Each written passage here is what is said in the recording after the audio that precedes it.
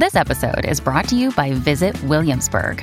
In Williamsburg, Virginia, there's never too much of a good thing. Whether you're a foodie, a golfer, a history buff, a shopaholic, an outdoor enthusiast, or a thrill seeker, you'll find what you came for here and more. So ask yourself, what is it you want? Discover Williamsburg and plan your trip at visitwilliamsburg.com. Hey everybody, I have an announcement. My new book, Traumatized, is available for pre-order now. In it, I cover PTSD and complex PTSD, the symptoms we can experience when we have been traumatized, and of course, ways we can overcome these and heal. There is honestly too much helpful information in this book to list it all, but if you've ever wondered if you've been traumatized or are working to overcome past trauma, this book is for you. I cannot wait for it to be out in the world and help anyone suffering, so please pre-order yours today at katiemorton.com. You can ask her why breakups suck or why you've hit a plateau. Inquire all those questions you've always wanted to know. Ask Katie anything. Hey everybody, welcome back to another episode of Ask Katie Anything. And thanks again to Jules who made that beautiful, beautiful song for us. It's been a strange year and week. This week has been very strange. If you're in the States or in other parts of the world, I know they're having protests as well. Please be safe. And also, I think, and I'll talk about this more in Monday's video, but just be open to learning. I think a lot of times online, people want to just shout to be heard and want to shut other people down and come into conversations already thinking that they know the answer and they know better.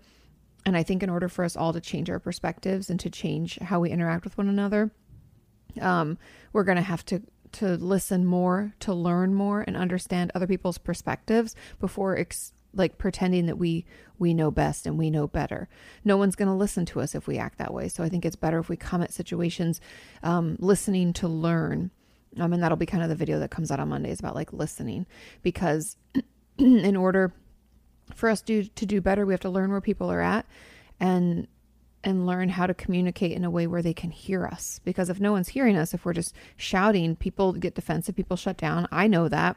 I personally don't like conflict or confrontation. So if someone does like shout at me, I like shut down or I see red. And either way, I don't hear them. So just consider that when you're communicating online. And I would encourage all of us to try to be a little bit more kind and compassionate to people, knowing that tensions are high. We have a global pandemic. The whole Black Lives Matter movement is happening. There are protests. An innocent man was killed, was murdered. And we need to just understand that, so just, those are just my thoughts. I'm not going to get into it. This isn't the whole goal of this podcast by any means. But in life, I think it's best that we listen to learn. We don't listen to win, right? We don't need to win an argument. We just need to help other people. We need to educate ourselves and educate other people so that we can all be better and do better. So yeah, but I feel you guys. I've been feeling I'm just filled with sadness in general. So it's hard not to cry. Let's not talk about it. Moving on. So I pulled all of your questions. Thank you for those of you who sent them in. And again, I know I say this every week, but if you are listening to this and you're like, hey, dude, where do you get your questions? I post these below, in the community tab of the podcast channel. And the podcast channel is called Opinions That Don't Matter. And I usually ask for them on Tuesdays, sometimes Wednesdays. So make sure you have your notifications turned on for those community tab postings. I believe you can figure out which notifications you want to have on, toggle things on and off. But I promise not to over post on there. I don't think Sean would either, since we share that channel. So anyway, that's where I asked for them. And if you asked one this time and it didn't get answered, don't fret. You can even just copy and paste it in when I ask for them again, because I try to get through them. I do the ones that have the most thumbs ups. So if you see a question that's very similar to yours, feel free to thumbs it up and then even leave a comment adding in your own things, because I do read through some of those replies and I'm like, okay, I'll add that in too. So just keep that in mind. Okay. Without further ado, and just sending a hug out to you. If you need a hug, Ooh, just a hug. Sometimes we just need a hug. It's been a hard year. I can't tell you how many times Sean and I are like, so on to 2021, right? Like, what's going to be going on then? That's how it feels. So I'm with you. I'm in it with you. I'm trying to listen, learn, do better too. And also keeping people safe, wearing your masks, because we still have coronavirus. So stay safe out there. Okay. Question number 1. How can I deal with the anger, frustration, sadness, powerlessness of seeing Black people killed every day for no good reason? I'm sick of things and the system not changing. I'm anxious and I'm worried for my Black friends' safety. I can't sleep. I can't focus. I can't stop crying. I know I kind of talked about this, but I want to just open. This is really the only question we received about this. And I didn't want this whole podcast to be surrounding this topic because there's only so much that we can say. And I think, first of all, understandably so that you feel that way. I toggle between anger, sadness, powerlessness. But there are some main ways that we can make change. The first is to change it within, and that's the most important. I don't think that, and this is I'm not dogging on protests by any means. Protests need to happen. People need to be seen and heard. However, all of us need to do better daily. It's not, just now because it's popular. I post. I don't even like that stuff. I participate because I don't want people to think that I'm not for a cause, but I don't even like the hashtags and the Instagram. We're going Blackout Tuesday. I'm like, that doesn't actually change things. Like I want to see I want to amplify voices that are important. And so I think some of the ways that we can deal with it is taking the time to go inside, to consider how you're doing daily. What are the actions that you're taking? What are silences you're having with other people who maybe do think poorly of different races or do speak poorly of them or different cultures? That's where the change has to happen, where instead of just being quiet, we speak up. We don't yell. Like, anger, again, is not going to get a response. It's going to get a shutdown. It's going to get a defensive attack. Instead, we have to say things like, from my perspective, I see that as kind of hurtful. Is there a reason that you worded it that way? Or, I'm curious where you learned to use that language. Like, is that how your family talks? Like, being curious, being interested in trying to understand so that then we can figure out how to educate in a way where they can hear it. I know this is hard. I know it's uncomfortable. Difficult conversations and conflict resolution is never comfortable. But I know that change won't happen if we just shout at people, because they won't hear us. And then the people who are doing these things, it won't change. And then the second way is, change in our inside, then change, I guess, third. So second would be like changing the way we interact with other people, not necessarily just calling it out. I know people are like, you need to call it out. Again, we need to approach things from a conflict resolution standpoint so that we can all be educated and we can move things forward and we can change things. Fighting and stuff doesn't always lead to that. It can lead to more rigid stances on things that maybe that person's not really sure of, but they feel attacked. So they're going to hold that line. You know what I mean? And then the third is vote. Check out your local stuff. Not even local, but federal. Check out what people are doing, what people are voting for, what stances are people taking. Are those things that align with your thoughts and beliefs? I believe we take democracy for granted in the States. So many people are not educated about what their local authorities and people are doing. I mean, I'm not going to lie. Santa Monica has really let me down. Not only did the peaceful protests get more police activity and action than the looters, which was a separate thing, and they just let the looting happen while they spent all their time hassling peaceful protesters. I couldn't be more frustrated with the situation. I feel like I don't know if I want to be a part of this community. I don't know if it's something that I want my tax dollars to go towards. I'm definitely not voting for people that I've watched do things that I don't agree with. So pay attention to what is happening. Pay attention to the people that you can vote and not vote for. Make your voice heard. Educate yourself. And I just think that that's something that we all should do. But again, I'm not into politics, you guys. I don't enjoy talking about them, and I don't believe that that race should be a political thing. It's a person thing. It's a people thing. It's a human thing. And I think sharing love, educating, understanding, getting into uncomfortable conversations, having uncomfortable conversations with ourselves about things that maybe we've been a part of that we should have said something, but we didn't want to, make any waves. All that, like, those are things we have to look inside, and we have to figure out if that's what we're wanting to do moving forward, and like, what is this for us? And so for this question, like, how do I deal with the anger and frustration? You have to talk about it. We have to vent with people who share our views, and we have to be open to having slow and uncomfortable and potentially draining conversations with people who don't see things the way we do. And we have to be open to hearing their perspective. Again, we have to listen to learn, not listen to win. And the system, I don't want to get into like all of it, but I believe the system needs to be looked at and things need to be changing, and there needs to be safety for all people in cities and communities, not just people of privilege. And so when it comes to all that we can feel, like the anxiety, like I'm not sleeping well, Sean and I are up until like 1 or 2 in the morning, then got to get up and do work. And like, I just want to cry a lot, and I feel it, but we have to talk about it. I think that's the thing. And that's what frustrates me about some of the online conversations, is that people aren't open to just listening and having people talk. People are expected to say a certain thing and do a certain thing versus being able to connect and communicate about how crazy and difficult this is. And being open to learning from someone else and someone else's perspective, I know I'm kind of going in circles there. I still am trying to figure out, like, still process what I'm feeling, because it is a lot. And that comes from a point of privilege, right? Like I haven't been hurt by the police. I haven't, been in any dangerous situation. Anyway, I live in a very nice community. They come when you call, the police come, and I'm not scared of them. There's all sorts of things that I know that I have a privilege of being and experiencing. And so, talk about it, vent about it, hear other people's perspectives, engaging in conversation. I really think the connection and the shared experience and the true conversations will help you feel better. It will help you manage all that you're going through, because it is a lot. Like I don't know. I hear from people all the time. I mean, I got a ton of messages. Also, thank you all for who reached out and was like, "Are you okay?" Like, it's in Santa Monica. We are okay. It did get very, very close to our apartment. It was very scary.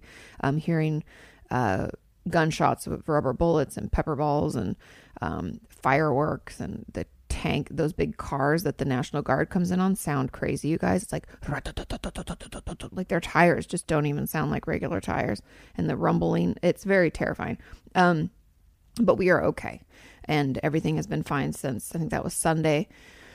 But again, be open to talking about it, talk to people, vent about it, journal about it. If it helps to, even if you live alone and you're like, I don't have anybody I can really talk about this, if you say it out loud to yourself or connect with a member of our community, talk to them. There are tons of resources too, if you're wanting to educate yourself more about things you can do or things you can be a part of. There are a lot of different nonprofits and things for the mental health component that we can, that as a community, I feel like I can really rally behind. I even shared in my Instagram the link to the Minnesota, what's it called? Like, it's for bail. I forget what it's, Freedom. It's the Minnesota Freedom Fund. But oftentimes people are arrested who, were charged with a small crime, and the bail is just too high, so they sit in prison for a while waiting for their trial. Or people who were arrested protesting. You can help out there too, so they can get out on bail and wait until their trial without having to be stuck in jail. There's lots of things you can do. I think taking action where we can and venting about it is really the best. And so do more of that. And I encourage everybody in our community, please be kind to one another. I don't want any shouting in comments. I don't want any hate online. This is really a time to come together, to understand, to communicate. And the more that I can support and nurture that, the more I will.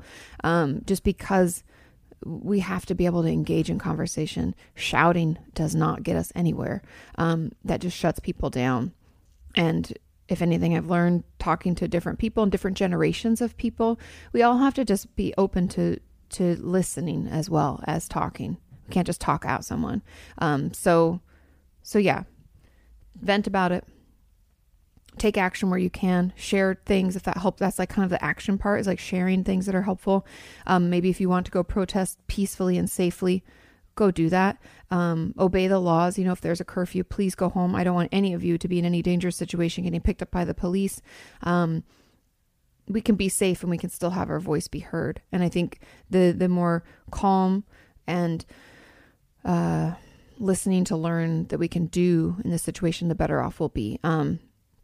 And then talking to your Black friends that you're worried about, check in on them, see how they're doing, listen from their perspective. What do they feel about this? How are they experiencing this? And that can help you learn too. And then just feel it. It's okay to cry. It's okay to shout. I've yelled at the TV like 5 times already today. So, that's okay too. Okay. I'm sorry this is happening. Why can't people just be good? I ask myself that all the time, especially I'm writing a book on trauma. I've been like reading about abuse for like weeks and months. And I guess it's actually been months now. Shit. Anyway, so I feel like my brain is like filled with like trauma, hurt, upset. And I constantly think, why can't people just be good to other people? It costs me nothing. It's super easy. It takes actually more energy for me to be angry and be hateful and do something hurtful. Anyway. Okay. I love you all. Sending love, kindness, understanding, and support your way. Okay. Let's not cry. Let's get into question number 2. Kati, can you talk in depth about intellectualization?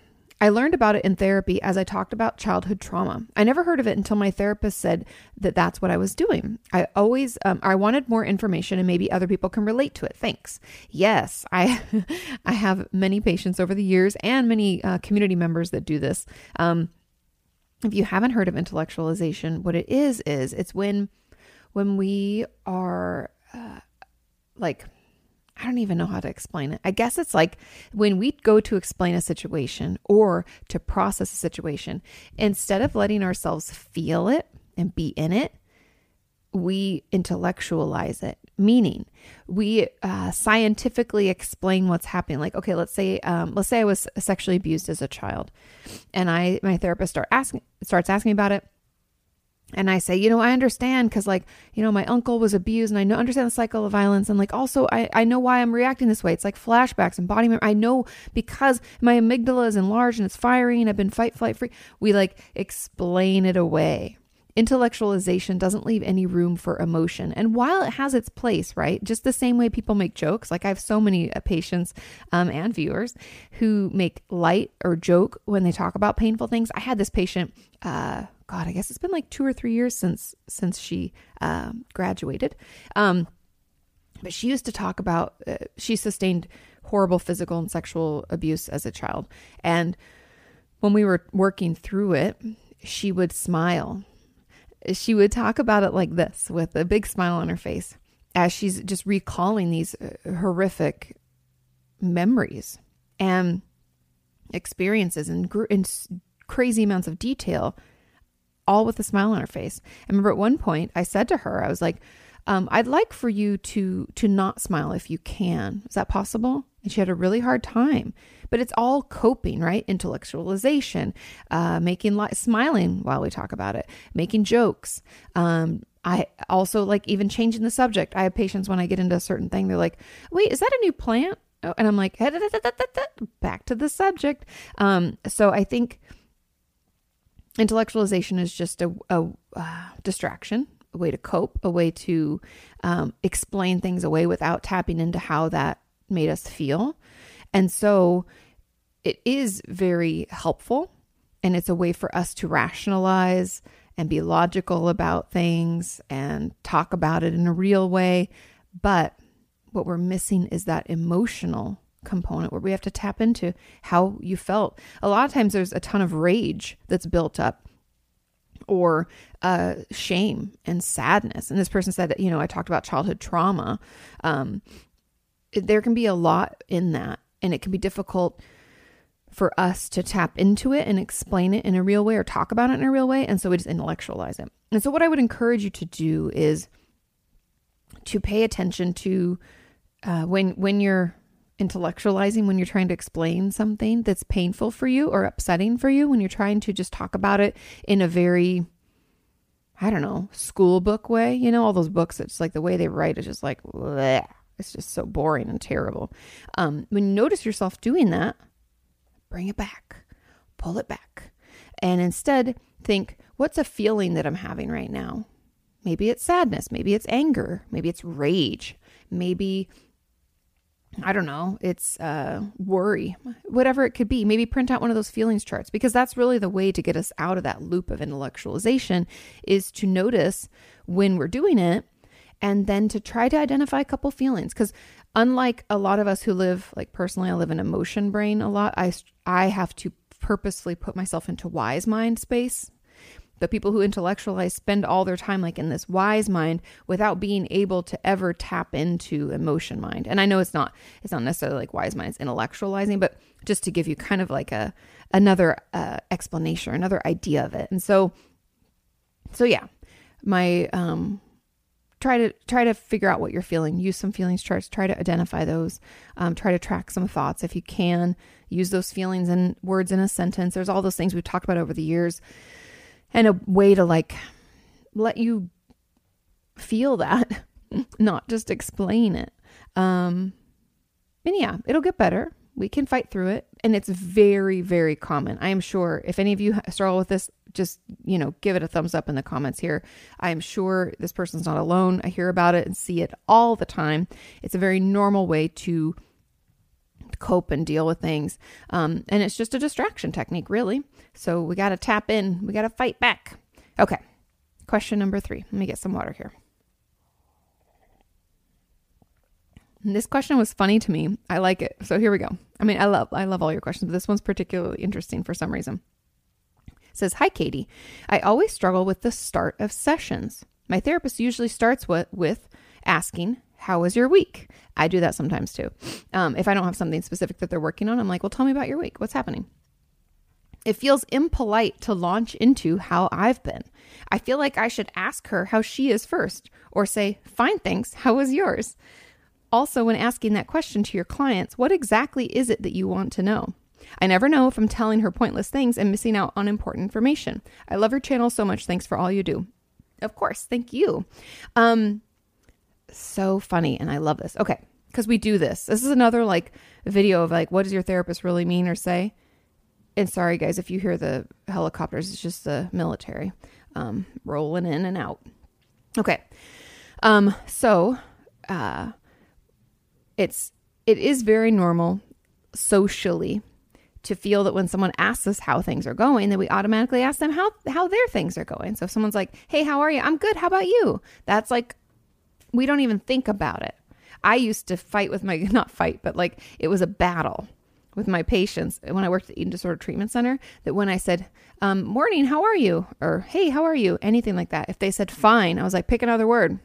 I don't like that word. I don't like fine. I don't like okay. What's going on? How you doing? And so we just respond without thinking. That's just kind of part of, I don't know why. It's just part of like our society and the way that we interact with one another. And so don't feel like this is out on a street, at a party, seeing a friend or family member. This is therapy. So when she says, "How has your week been?" it's okay to say shitty, or I don't know. Let me think back. Okay. When did I see you last? It's okay to like process out loud, figure it out, what we're really looking for. So then kind of to the second component. Oh, also before I move into that, therapy is about you. It's not about your therapist. It's not rude or impolite to not ask how we are, because really it's easier for us to not have to like find a way to sidestep that question without seeming rude ourselves. Because it's your time. It's not about us. It's the one relationship in your life where you don't have to worry or even maybe care how we're doing. Don't worry. Forget about it. We got our own therapy. We got our own friends and family. We'll vent to them and talk to them. This is your time. Okay. I give you complete permission to never ask how we're doing. Okay. But if you can't help yourself, it's okay to say, "My week was kind of shit. How are you doing?" And then we can say, "I'm okay." And then we'll just go right into what we needed to talk to you about. If you have to do that, that's pretty much the answer you'll get. It won't be a real answer. It won't be a lie. It's just, a very plain, like I said, like I'm fine or I'm okay, you'll get one of those answers. But what we're looking for is any upsets this week. We're really just looking for an overview. Did we have any homework that we gave you or any tools you're supposed to try? Did you try them? How'd they work?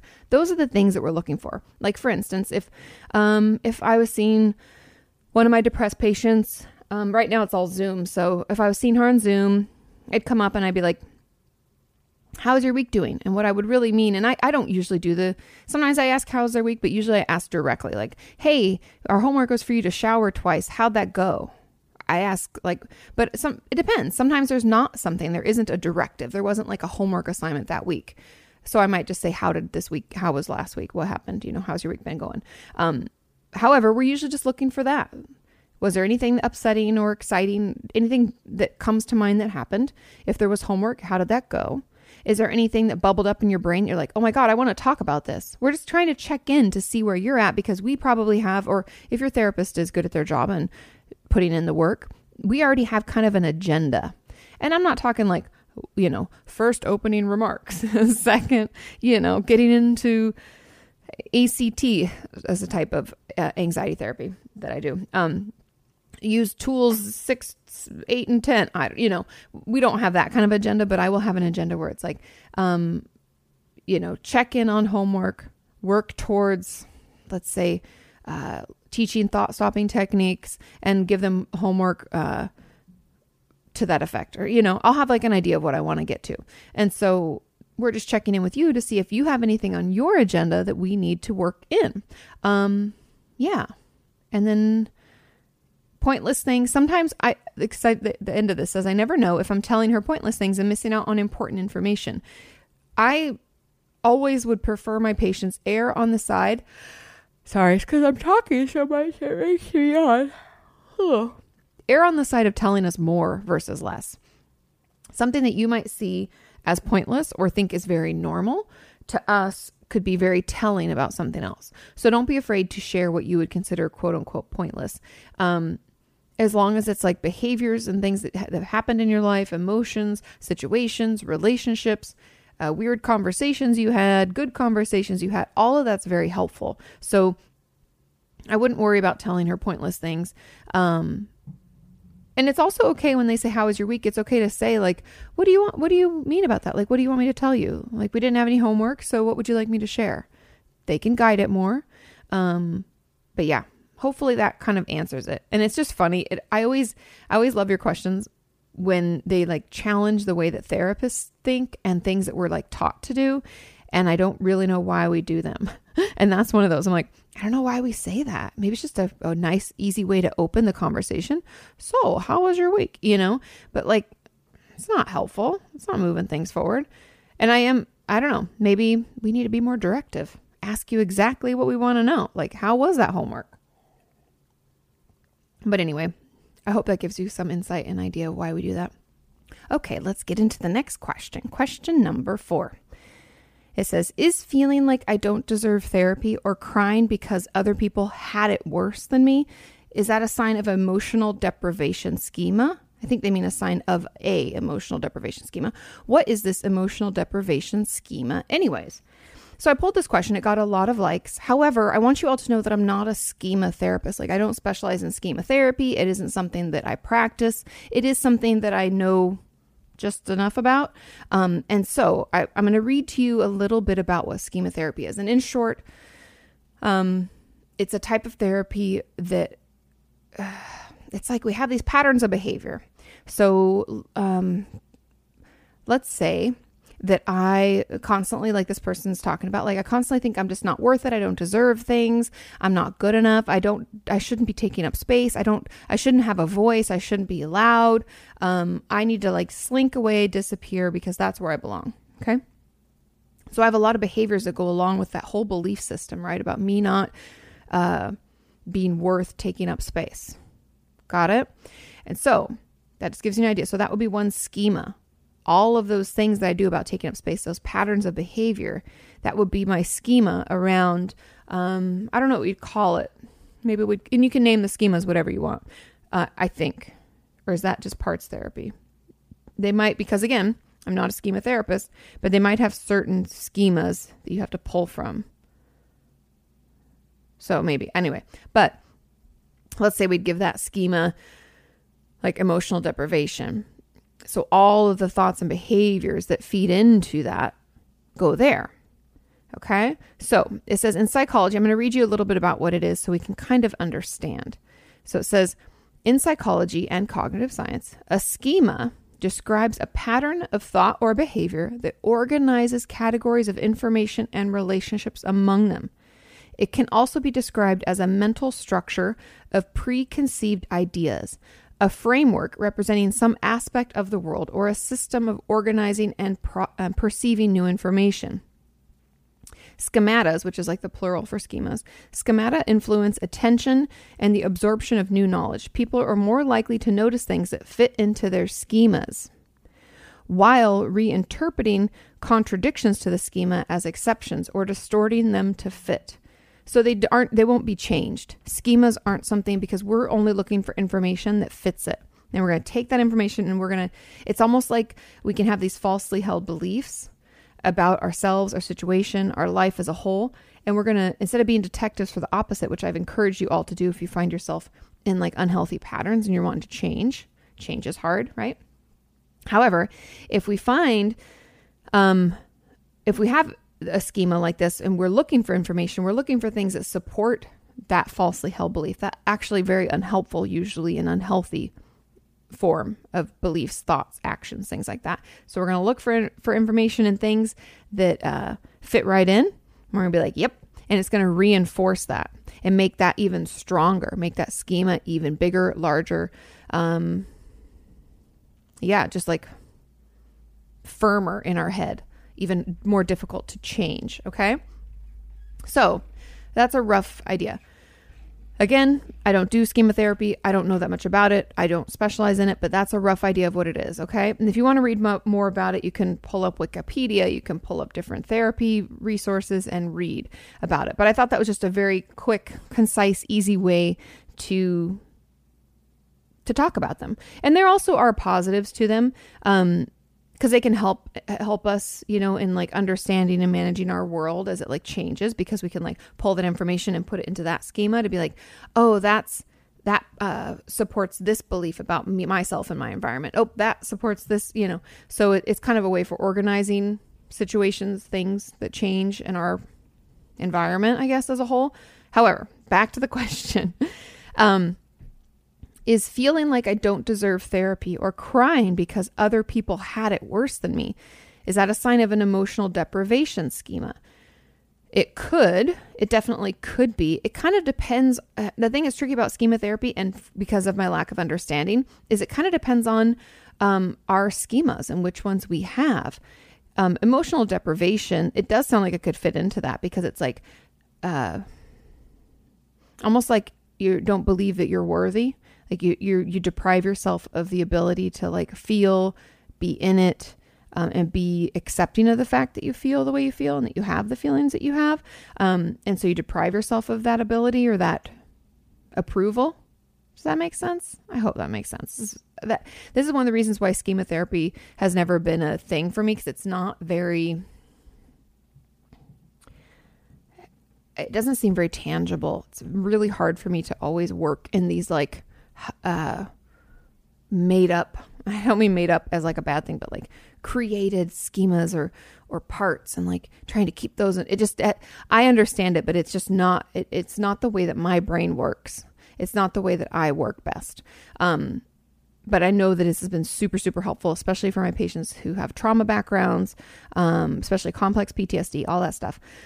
And I will be doing more research on this and interviewing some people for my book. So stay tuned. But yes, I believe that could be a sign of an emotional deprivation schema. And an emotional deprivation schema would really just be this falsely held belief about the fact that we aren't worthy, that we don't deserve to have certain feelings and certain experiences and do certain things. Like it's all about that. Like I'd almost want to call it like the shame schema. I don't know if you can change the names of these. Again, I need to read more. But that would be, those are kind of my thoughts about it, because my nose is itching, excuse me. because that's what it sounds like. And every schema is just a roundup of feelings, thoughts, behaviors, things that all have a certain theme. And yeah, so I think the way to fight back against this, and I don't know if this is how they do it in schema therapy, but in CBT, DBT, and ACT that I do, this is it. I would encourage you to, when you find yourself looking for things that support your schema, that feed it, because it doesn't sound like it's a very healthy or good one, we need to instead be detectives for the opposite, the positive. So instead of looking for things to support that you don't deserve therapy and that you don't have it as bad as other people, meaning that because their pain is more, that negates your pain, which isn't true. We need to look for evidence to support the opposite. So we need to look for things like people who we think we have it worse than getting help. That would be great. That's awesome. That would be a perfect example of something we would like contradict this schema.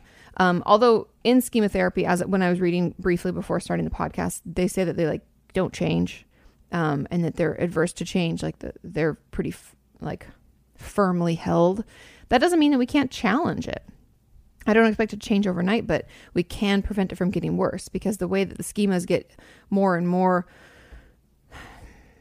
firmly founded in our brain is by us looking out into our environment and only looking for things to support it and to back it up. So we have to look for information, situations, things that don't support it.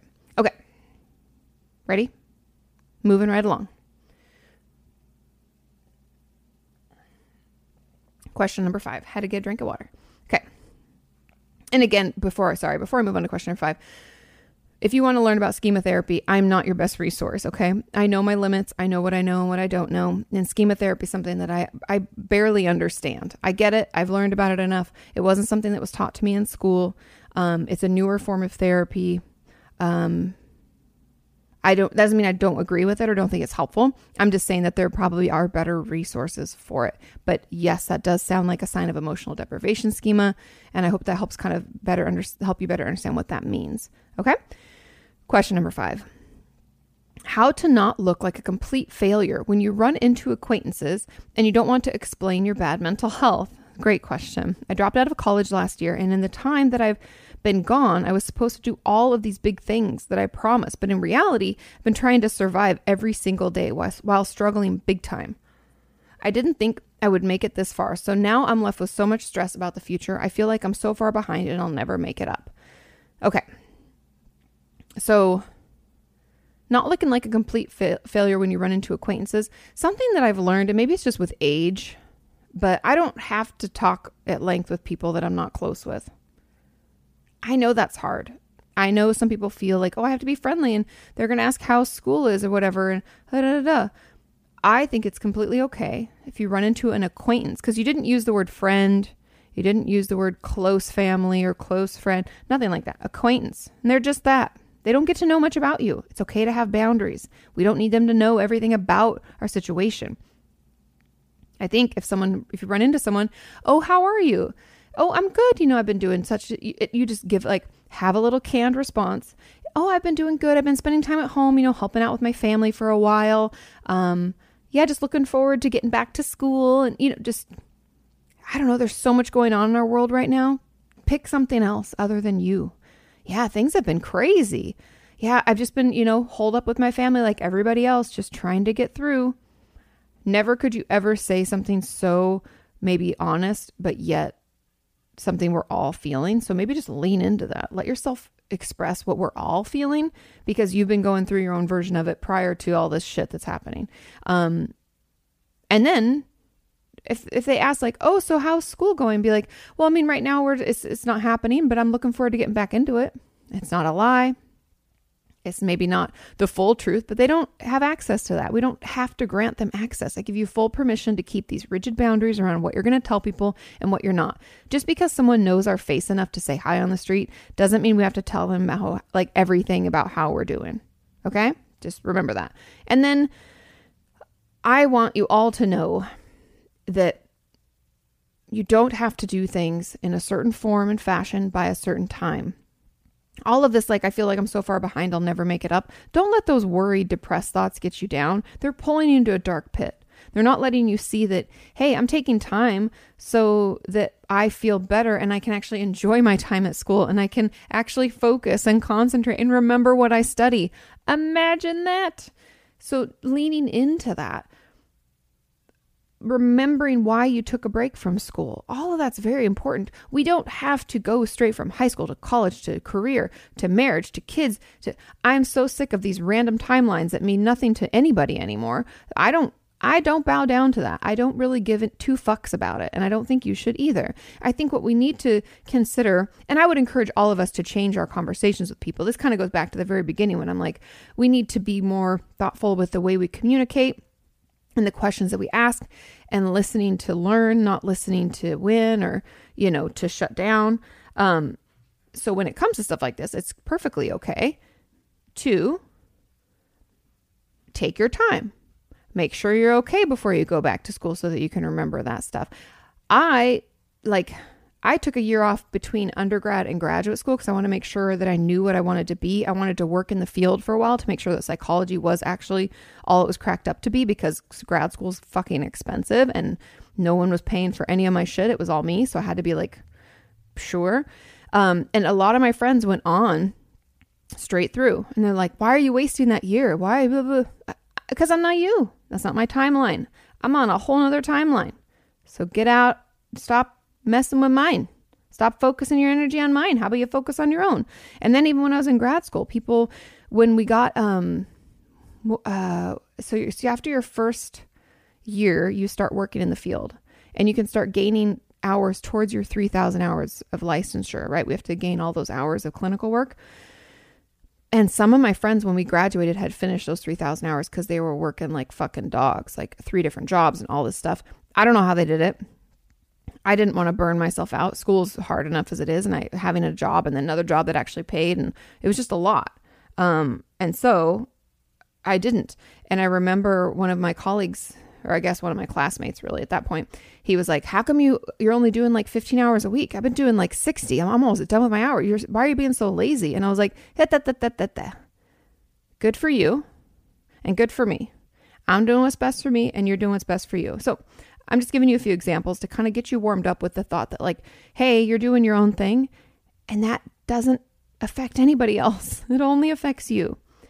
But the way that we have to change the conversation is really with ourselves and with other people, but mainly with ourselves about the acceptance of I am where I am and I'm at where I'm at. Like there's always going to be someone doing more, making more money, being more successful, moving along more quickly, finishing school early, finding the partner they want to be with and settling down, or whatever goals that we have for ourselves. We can look out at other people and think, God damn, why do they have that so much? I should work harder. I should do faster. I should move through this more quickly. I should. And we're shooting all over our life because we'll never really, why can't we enjoy the now?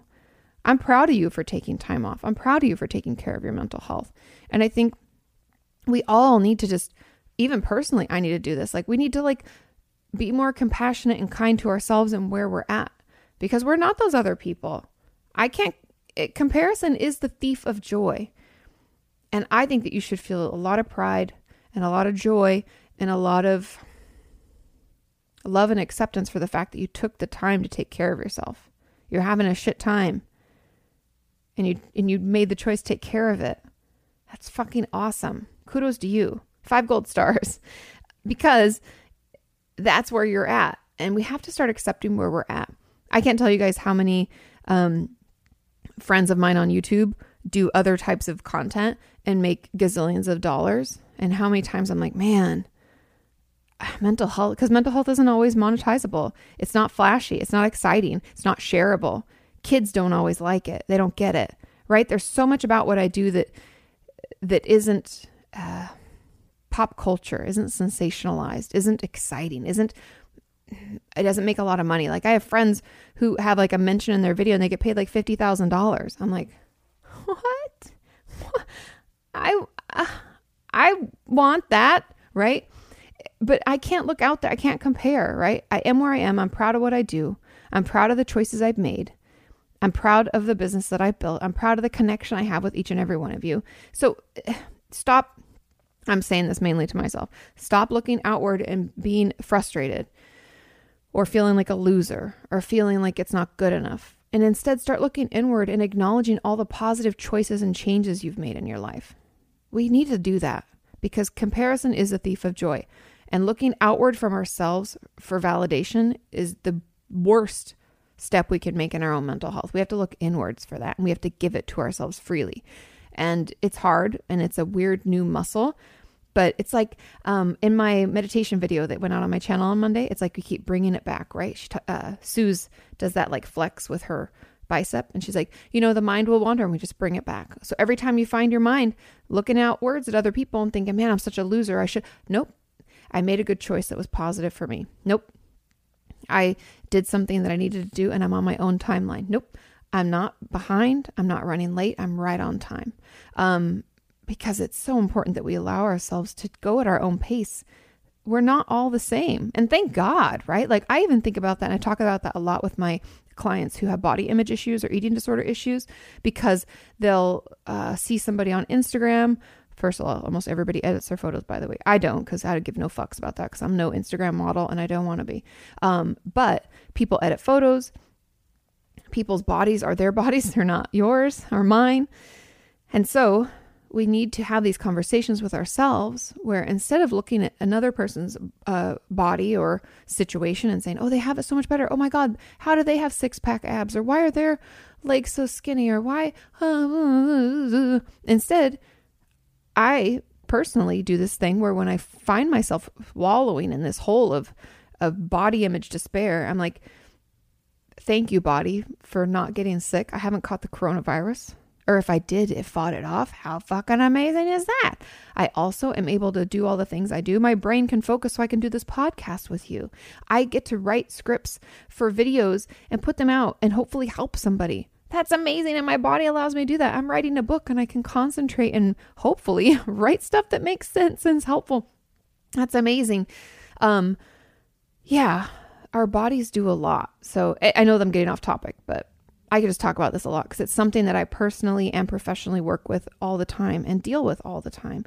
But we have to talk to ourselves nicely. We have to have boundaries around conversations. Don't give everyone access to everything about us. We don't know them that much. Maybe we don't like them that much. And that's okay.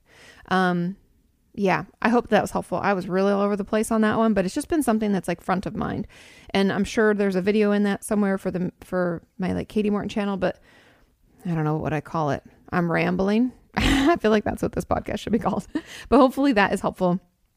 I know that you're stressing about the future, but you're on your own timeline and there's no finish line you have to get to by a certain age. Just to throw it out there, 2 examples of people at different stages in life doing different things. I had, probably more, but 2 that I can remember off the top of my head. 2 people in my graduate, or I think sorry, you guys, but I think there were 2 women in my class in graduate school. And I think they graduated with me, but they might've been in the other cohort for part of it. Is 2 years and you kind of swap things. But anyway, there were 2 women that were over 50 who had come back to school because they decided that this is what they wanted to do. So awesome. Good for them. There's no timeline. I've had friends who get into positions at work and then hate it. And they're like, I don't know why I went to so much school for this. I'm going to quit and do something else. How many people on YouTube used to have whole other careers? My friend Destin was like a aerospace engineer or some shit. And now he has Smarter every day. And he just decided to make that transition. You can do whatever you want at any time. There are no timelines and no deadlines. The only timeline is do it before you're dead. And so we should probably take care of ourselves so we have a long timeline to make changes because we change. And thank God we do, right? I like to think we shed skins of our past selves. And so if you don't like that old past self of yours, then you get to leave it behind and move on to something else. And I think that's fucking awesome. Okay, I'm rambling. I know. Let's move on. Oh, sorry. I'm not moving on yet. Says, and in the time I've been gone, I was supposed to do all these big things that I promised, but in reality, I've been trying to survive. That's all you got to do. You don't have to do all that other shit. Don't allow that spiral of like, I'm a failure, I'm a loser. You're doing what you can now. And that's all you're supposed to do. We're supposed to do our best. You're doing your best. And I give you 5 gold stars. Okay. Question number 6. Hey, Katie, what can I do to stop internalizing anger? I don't even realize it anymore. But when I get angry at someone and then, I don't even realize it anymore when I get angry at someone and turn it against myself instead. It can become like a knee-jerk reaction, right? We can do things like this without even realizing it because it's like our normal. It's just what we do. We don't know how any other way to be. And so the best way to stop internalizing anything is to recognize it, to call it out. Again, and I know you guys hate this, but it goes back to those feelings charts and journaling. Even if journaling is just a couple bullet points of like, hey, this week was shit. Today felt terrible. Got some work done though. Tomorrow will be better. Let's say that's a whole journal entry. That's still helpful. I hear frustration. I hear maybe exhaustion, anger. I don't know. Overwhelm, maybe. So journaling a little bit, identifying our emotions, because anger isn't just anger, right? We talk about anger and it's a secondary emotion. We know it's like protecting us from something else. So there's something bigger going on. And it's very, very common for us to turn it inside. But if we can identify it, we're one step closer to being able to express it. Okay. So anyways, long story short, if we journal, we can probably see what the anger is covering. What's really happening. Is it hurt? Is it embarrassment? Maybe it's a little vulnerability. It could be a lot of things, right? But then even if we're just able to, so the journaling will help with that. But even if we're just able to identify that like, hey, today I felt really frustrated. I felt really overwhelmed. I felt irritated or whatever. And I can identify those and then I can use them in sentences. You know, I felt irritated when my boss at 4:45 on a Friday told me that they wanted me to get that report to them by Monday morning. I'm just making up an example. I was frustrated. I was pissed off. Cool. Identified that. I used it in a sentence. I know where it came from. All of that's really, really helpful when we're trying to stop internalizing it because we've identified it. We can explain it. We know what the trigger was. And then the second, or third, whatever you want to say, the next layer of that is expressing it, which will prevent us completely from internalizing it. But even just the journaling and identifying the feelings, using them in sentences will stop this from being so intense. But that will help you realize it, get back to just being kind of in that level of awareness. And then we can do things to express it. So that could be, it depends on what it is for you. For me, a lot of my anger was around, I could feel angry because I'm embarrassed, or I could feel anger because it's like somebody pissed me off because they hurt my feelings, right? But I don't feel safe to tell them to go fuck off, even though I want to, right? I don't feel safe doing that. Ugh. So then I stuff it down. And so a lot of us do that. And the best way for me to express it was I would sing angry, loud music in my car, crazy loud, raging music.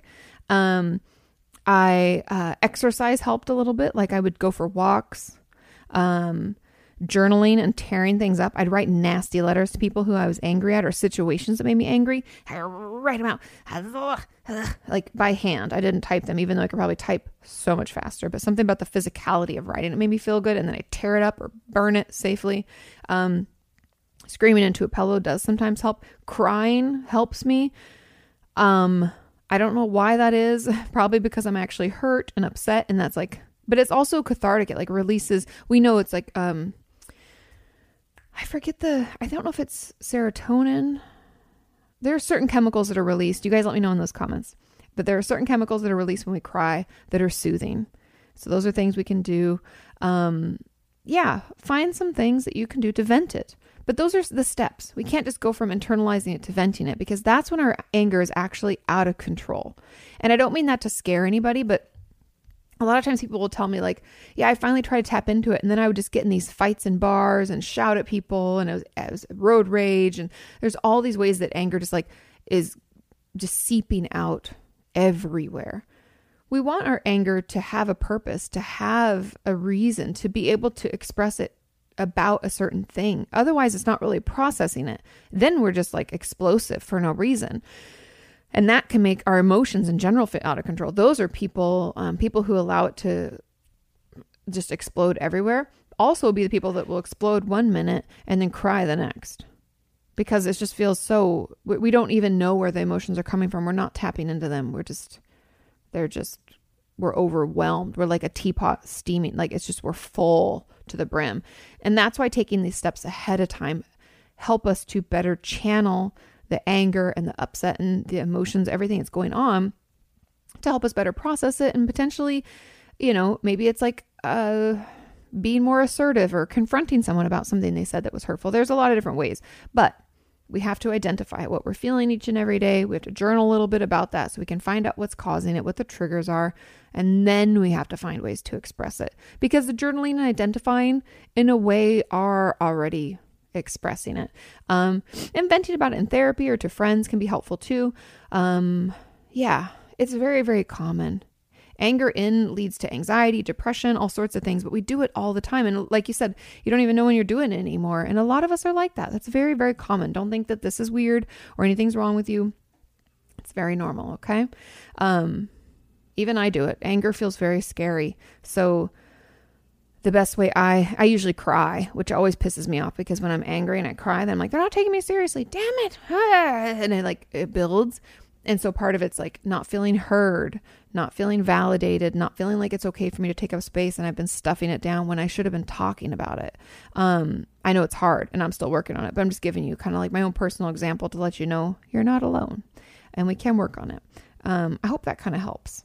It's a process. It's a new muscle. Again, bring it back. Okay. Question number 7. Since we can ask you anything, what are your hobbies? My hobbies have really shifted since I've been on lockdown, because not only is it the COVID, but then we had a bunch of looters and dangerous people in our city for 2 days. I don't know if they're here today. I don't think they are. But anyway, prior to lockdown, so I'll give you pre-COVID hobbies. I love snowboarding. I love hiking. I love being in the water. I love a pool.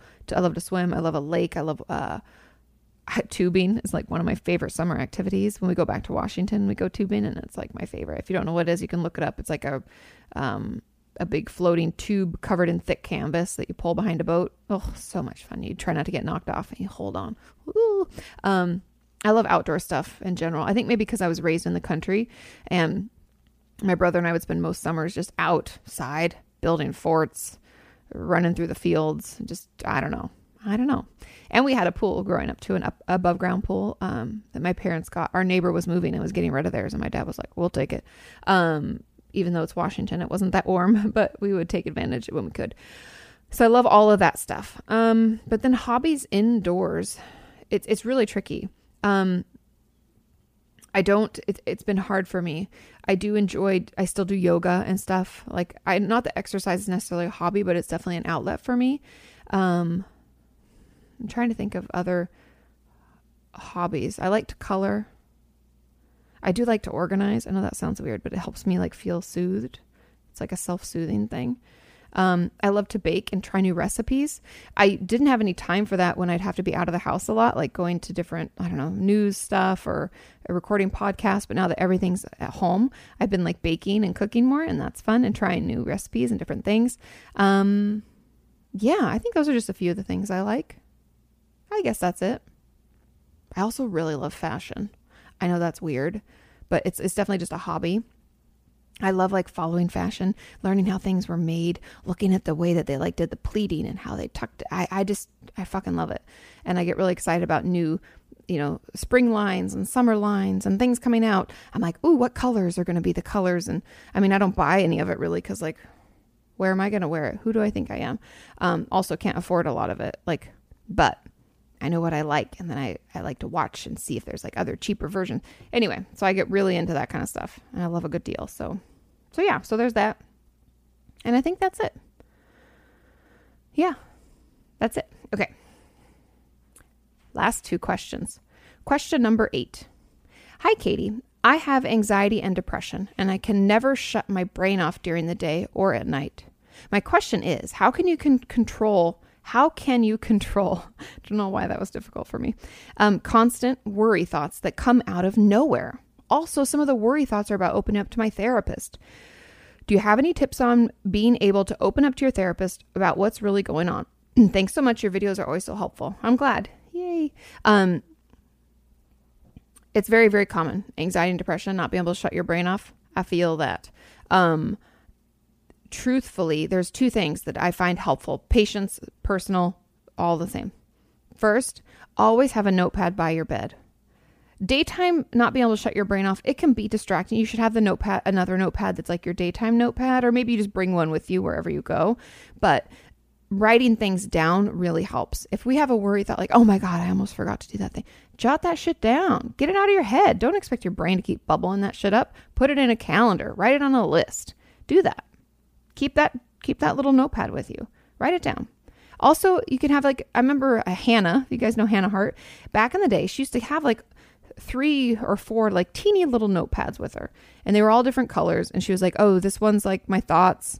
This one's for like work to-dos. And this one's like venting. And I was like, oh, I kind of like that. You could do that too.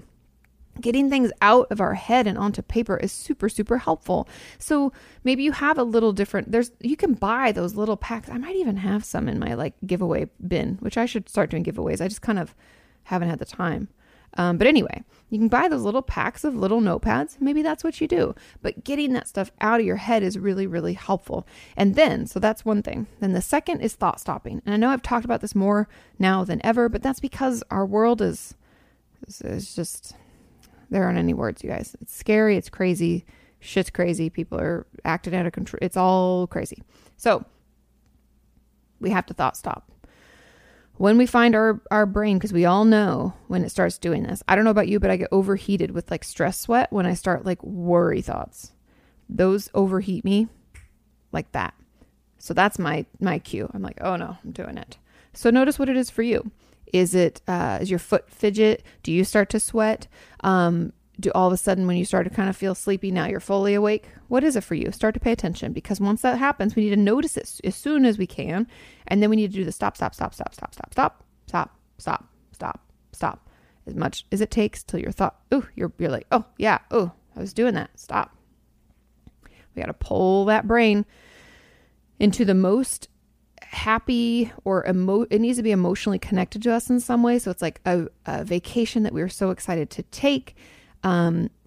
Wonderful memory that we have of like a last road trip with our friends, or a time in school when we had a great time, or when we got that first job, or our date with our now spouse, that first date, or I don't know, your wedding day. You got to have at least one good memory. Pull your brain into that memory and tell it to me like I'm sitting there and I have no idea what you're talking about, or who any of these people are, or what's happening, in as much detail as possible. Those are the best ways. And that shuts your brain off. And it takes practice. It's a muscle. It's almost like that meditation, right? And I think meditation could actually help too. I'm new to that, as you saw. I'm very, very new. So keep pulling it back. And keep trying it, because it'll just take a little bit of practice. So it's like every time it tries to go back into that worry thought, you're like, no, stop. We pull it back into that memory. And we bring it back. And so same with the meditation, keep bringing it back to your breath. I think all of those things, those 3 tips. So having notepads by your bed or with you all the time, so you can jot all this worry shit, things to do, thoughts, whatever, down. Then we're going to do some thought stopping, and then maybe we'll try some meditation. And that, I believe, will help. And then the second component of this is like, do you have any tips on being able to open up to your therapist and what's really going on? Writing things out can be helpful. Reading from them. I've talked about that a lot. Also, just mentioning in therapy that you have a difficult time opening up. That can be helpful. As a therapist, I always try to like ask different questions then. It doesn't always work, but sometimes I can sneak in that way. Like, oh, if I ask it this way, maybe they'll open up more and they'll feel a little bit more safe. Or I can ask them what would make them more comfortable, or if there's something that I could say or do that would, encourage that. There's a lot of things that we can do. So I'd encourage you just to try to tell your therapist that you're having a tough time opening up, and start there, or writing it down. And then if that doesn't work, the last kind of tip I have, and I haven't mentioned this before, but this recently helped with a patient of mine, is trying to come up with one thing you can tell them that session. One thing. Let's start with something that's not crazily emotionally charged, but you're going to open up a little bit. Like, hey, back when I was a kid, I was bullied at school. So maybe that's the thing. I don't know. Pick something. And that one of those things that you open up, just start slowly. Because I think sometimes we feel like we have to be all open. It's like black or white, all open or all closed. No, we have to get comfortable with our therapist and we have to slowly open up as we feel safe doing. So be patient with yourself. Okay. Final question. Question number 9. Hi, Katie. I know it's normal, but is it healthy for a person who experienced numerous sexual traumas in the past to completely lose interest in sex? If such person doesn't want to engage in any sexual or intimate relationships, does it mean they're still processing the past trauma and they'll get back their interest in sex once they fully heal? Or would you say that it's possible and healthy for such a person to fully heal from the past abuse, yet never be able to engage with someone sexually ever again, and they just need to accept it? This is tricky. And yes, it is normal.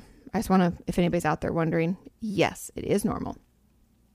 And I think it's perfectly healthy for a while for us to lose interest in sex. You could understand how it's like puffer fishing, right? Ooh, it's protective. We're like, hey, that thing hurt me last time. I don't trust it. I don't want to engage in it. I don't want anything to do with it. It's protective. I 100% support it. And I think it's healthy for a while. And I say a while because there's no time frame. Everyone's different. But I do believe that with the right person and the right therapist, we can open up and be in a healthy, happy sexual relationship. It takes time. It takes understanding. The last portion of the Courage to Heal workbook addresses this and how to have language with your partner about sex, like letting them know what's happened, maybe bringing them into therapy, and just doing some nice sexual touch for a while. No intercourse, no oral sex or anything like that. More just like loving touches, kissing maybe, moving into things, seeing how you feel. Having a word, like I know people talk about safe words when they're into S&M, but having a word for you to I got to stop. And I think for the partner, it's going to take a lot of understanding and patience. But if they love you and they want to be with you, they'll deal with it, right? Okay. I want to make sure I answered your question. So yes, it's normal. And yes, it's healthy for a period of time.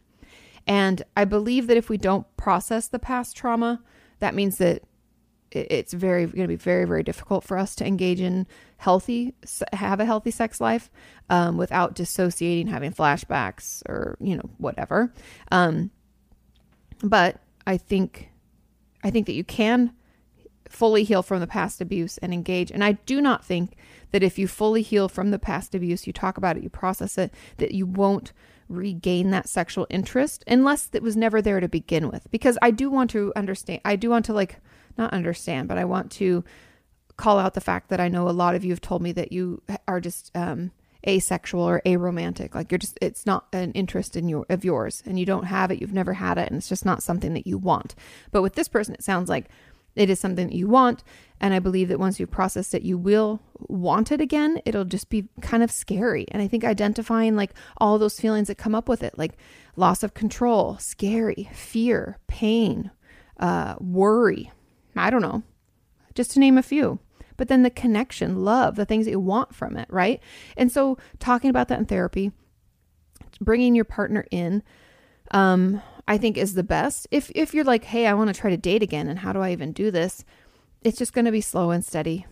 And we're going to have to talk it out with our therapist. I'd encourage you to get the Courage to Heal workbook. It's really, really great with tools for healing from sexual abuse or sexual assaults and sexual traumas. It definitely focuses on having it happen in childhood, but I think there's still a lot of wonderful, helpful tools in there. But yeah, I think that you will get it back.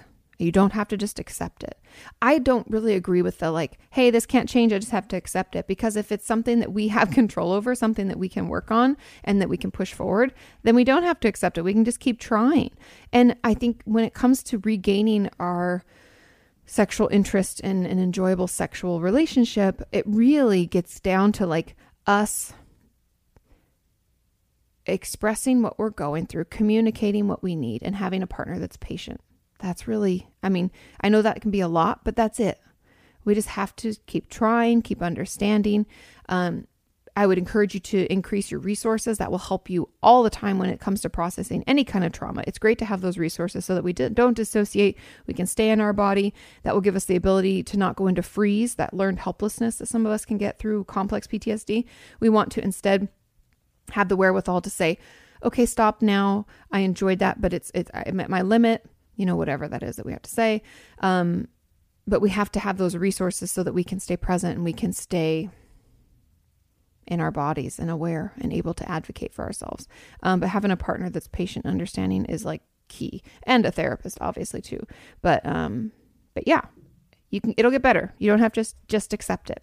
We can fight it. We can get it back, and it can be ours and a whole new sexual experience, a whole new sex life in a way that maybe we never thought was possible, but it is possible.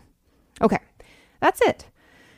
Thank you so much for listening. Thanks for sending in your questions. I hope all of you are safe and okay. I hope that this podcast was at least a nice distraction or something, some food for thought.